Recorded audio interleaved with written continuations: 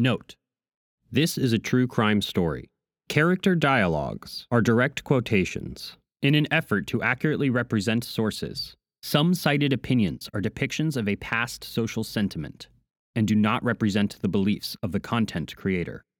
In addition, this contains violent and dark subject matter. Listener discretion advised. Children to aid in search. Several suspects have been questioned closely and made to give in detail their movements since the day of the murder.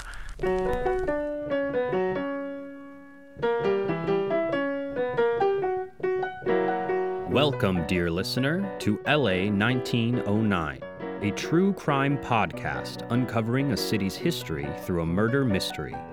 Over the next several episodes, a Los Angeles homicide investigation will be reconstructed using early 20th century records and newspaper articles. The case is that of a young girl, a working-class immigrant's daughter, found murdered, an all-American LA sheriff, and a parade of suspects. Today, the cash reward is steadily raised as the park is dredged for clues and suspects. I'm John E. Marino, and this is the Griffith Park Murder Mystery. Episode 2, Among Tigers Wild. After Anna's body is lowered into the grave at Rosedale and the last mourners shuffle away, investigators momentarily exhume her body for one final examination. They scrutinize more closely the two apparent bite marks on the girl and prepare a description to be printed in circulars. Careful diagrams and descriptions of these impressions were taken by detectives. There are irregularities in the teeth which made the indentations. The police say that no two sets of teeth would leave the same impressions, and consequently, consider this one of the most important clues in the murder mystery. While Anna Polterra's funeral service is being held, the Los Feliz school children are searching the peaks and gullies in the vicinity of where her body was found. The search is headed by lead investigator, Sheriff William Hamill. I warn every parent to keep strict watch on their children. The man who murdered Annie Polterra is still in the vicinity of Los Angeles, and I should not be surprised if he is heard from again.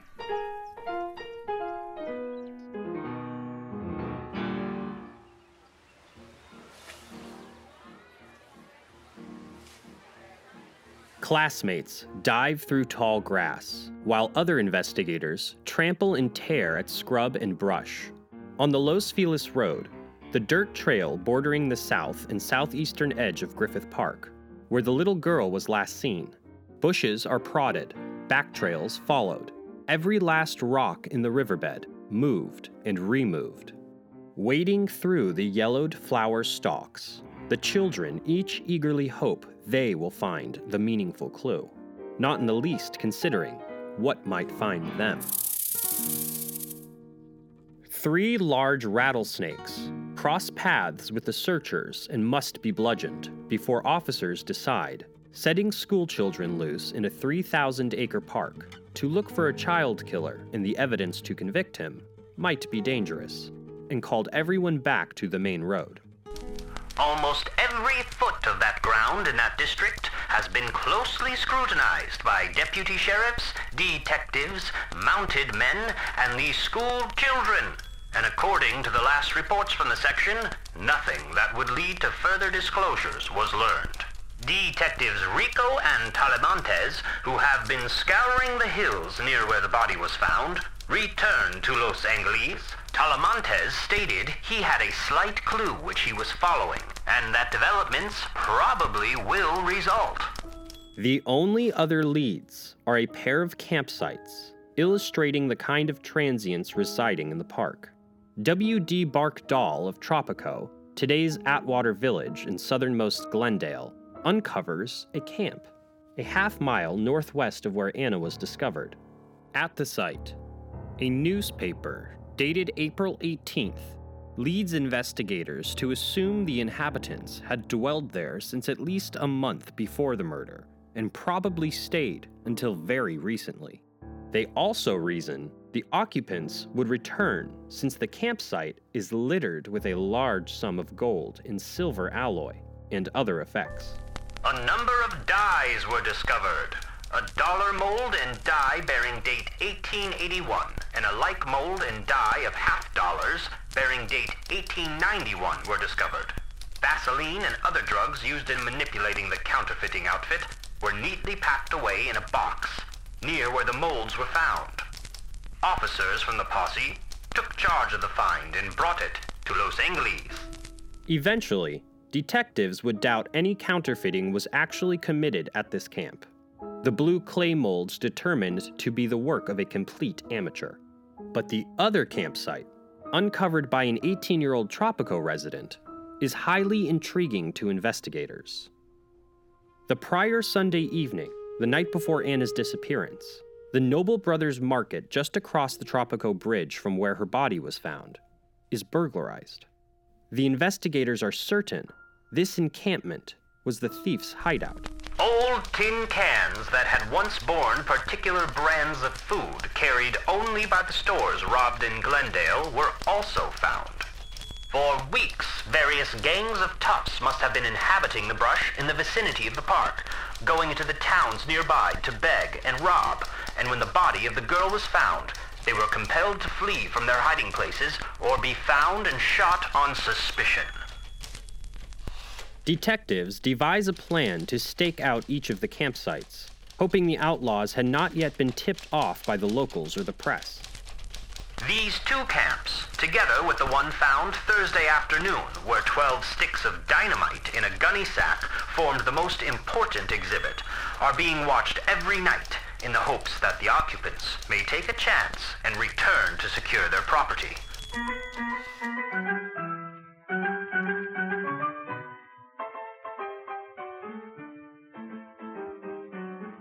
The slaying of a 9-year-old girl suddenly drew all eyes to the wild Griffith Park. The park had been donated to the city by mining investor Griffith J. Griffith. Though he insisted the grant was a Christmas present, it is speculated he was aiming to dodge taxes on a property deemed largely worthless for development. In December of 1896, Griffith stood with his wife Christina and spoke to the city council upon the park's donation. It must be made a place of rest and relaxation for the masses, a resort for the rank and file, for the plain people. I consider it my obligation to make Los Angeles a happy, cleaner, and finer city. I wish to pay my debt of duty in this way to the community in which I have prospered. 7 years later, in the presidential suite of the Arcadia Hotel in Santa Monica, a delusional Griffith would be arrested for shooting his wife in the eye, insisting she was conspiring to poison him as a result of her secret tryst with Pope Pius X. She wasn't. She survived only by jumping out of the second-story hotel window and fleeing. As a result, Griffith would serve 3 years in prison, and the city would refuse any additional funding from him. By 1909, the park was so underregulated that Anna Poltera could be abducted from a main thoroughfare, assaulted, and murdered without being discovered for days. The park's undergrowth was overgrown, and the thicket too thick.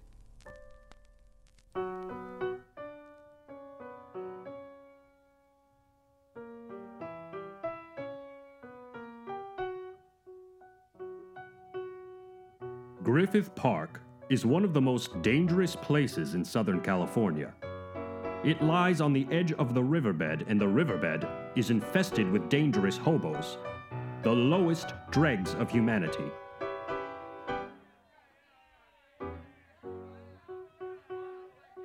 There is only one man to guard the park and no one to guard the riverbed. No one officer could patrol the riverbed.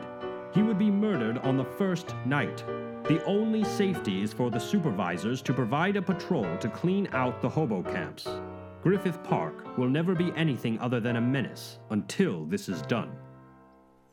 A hidden den, affectionately referred to as Jackson's Hole by the vagrant gangs who occupy it, is patrolled by a single mounted officer, Deputy Sheriff Johnson, who spends his days shaking tramps out of the park.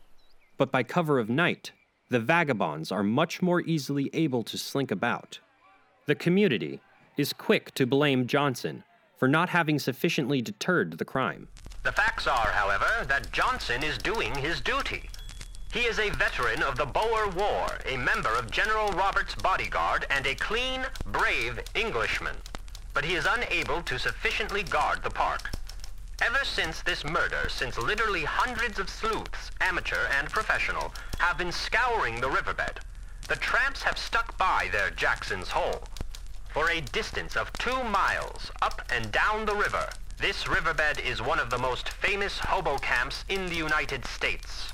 Until drastic war is declared, Griffith Park will be an unsafe place for a woman after nightfall, and none too safe before nightfall. The wonder is that this is Griffith Park's first tragedy. On one canvas of the nearby riverbed, Sheriff Hamill comes across 3 separate tramp camps. 2 of the men he tries removing turn harsh and defiant. Oh, I want you to understand that I am a free American citizen. And I want you to understand that you may be a free American citizen, but just at present, you have a sovereign, and I am a sovereign. Unless you are out of here in about 5 seconds, your sovereign intends to give you a swift kick in the pants. The man left, huffing and scowling. The sheriff has worse luck with another tramp. After refusing to leave, Sheriff Hamill has one of his deputies arrest him, but he doesn't go quietly. I want butter with my bread. I want butter with my bread. I want butter with my bread. Deputy Turnkey, Aye. give this man water with his bread. In their efforts to run him down, detectives have disguised themselves as tramps and, fraternizing with bands of hobos, have tried to learn something which may lead to his capture. But up to the present, their efforts have been unavailing. Although several suspects have been questioned closely and made to give in detail their movements since the day of the murder, nothing has been learned to connect any of them with the crime. When the day's work had been completed, and a score or more of clues investigated, Sheriff Hamill made the following statement. It is my firm belief that one man murdered and brutally assaulted little Anna Polterra. I have investigated every clue turned into the office today. My men have searched every foot of the country in the vicinity of the place where the body was found. I believe it was a one-man job, and that man who did it was a Mexican. I can't help but believe that such was the case. No matter what clue comes into the office, we work it out thoroughly and come back to the original starting point. The man seen by Martin Baumeister on the afternoon of the tragedy. I want every man in Southern California to keep a careful watch for this fiend. He is of Mexican laborer type, between 20 and 30 years of age. He weighs about 150 pounds and is 5 feet 7 inches in height. His complexion is dark, his hair black, his face full, his manner slouchy. He wears a little black mustache. He speaks English as well as Spanish. His disposition is sullen. The hat worn by him when last seen was a black slouch. His shirt was black sateen. His overalls, blue, also his jumper. He wore brogans and carried a small bundle done up in a bandana handkerchief. Baumeister was driving along the road after having made a trip to Ivanhoe. He saw the little girl trudging along on her way home from school. He knew her and spoke to her as he passed, and she waved her hand in return. 100 feet farther on the road was this Mexican, the man answering the description I have given. Every moment or two, he turned to look back at the little figure behind him. When Baumeister spoke to him, his only answer was a sullen word, and he appeared to be trying to avoid notice. He was within 100 feet of her when she was last seen alive. He was on the same road, The body was found not more than a quarter of a mile away from where the child was last seen alive with the Mexican walking in front of her. I believe, further, that the fiend carried the little girl's books away with him, and that they have probably been thrown away at some distance from the scene of the tragedy. I have telegraphed to every officer in Southern California to pick up this wanderer, if they can find him. An hour after the laborer was seen walking ahead of Anna, a picnic party composed of a couple of reverends and their families, 6 in all, observed the man walking alone. The 6 of them declare that under his arm he carried a parcel done up in a newspaper. The theory is that the parcel contained the school books and lunchbox, which were wrapped up in the newspaper she was taking home. After passing the picnickers, the man disappeared in a clump of weeds. At the sheriff's office, at Central Station, the telephone rings off the hook. A man, matching the description of the Baumister suspect, is caught sleeping in a boxcar. Another, washing his clothes at Griffith Park, is cornered by a mob. Nothing comes of these. Then, just after 1 o'clock, a voice springs through the telephone. Another potential suspect had been spotted along the farm road near Arcadia. The man carried a blanket, and when the caller spoke to him, he quickly tossed the material to the ground and ran off. After approaching the blanket, he discovered it to be sprinkled with blood and covered in strands of human hair. Sheriff Hamill gathers his deputies and crams into the new squad car. The automobile, driven by every ounce of power in its trim red frame, shot out through the city streets to the open roads, its horn shrieking a warning, and the men leaning forward and holding on for life as houses and trees dashed by. The average automobile in 1909 traveled a total of 14 miles per hour. Finally, their car pulls up, and the sheriff's men march out, scouring the surrounding area for the suspect. Hamill stays behind, and approaching the mob, asks to be shown the blanket in question. Apparently, there is reluctance. The tipper won't identify himself. The squad returns a short time later, having determined the suspect is no longer in the vicinity.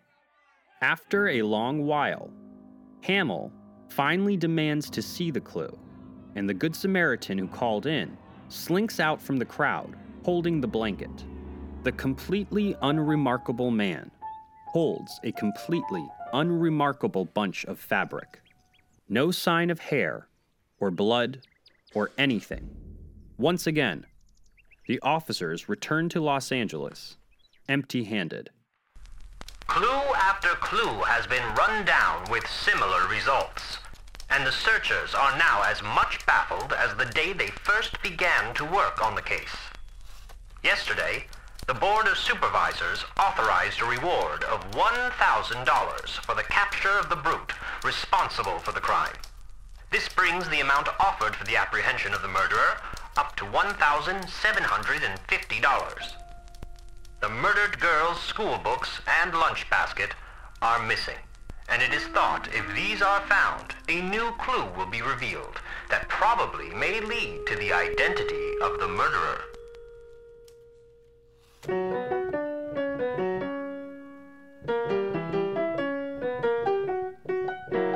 Next time on LA 1909. Lunchbox of Anna Polterra is discovered. It may be hours, days, or months before this monster is captured, but I believe that he will be captured and made to say the penalty for this crime. The reward for the capture and conviction of the murderer is now $1,850.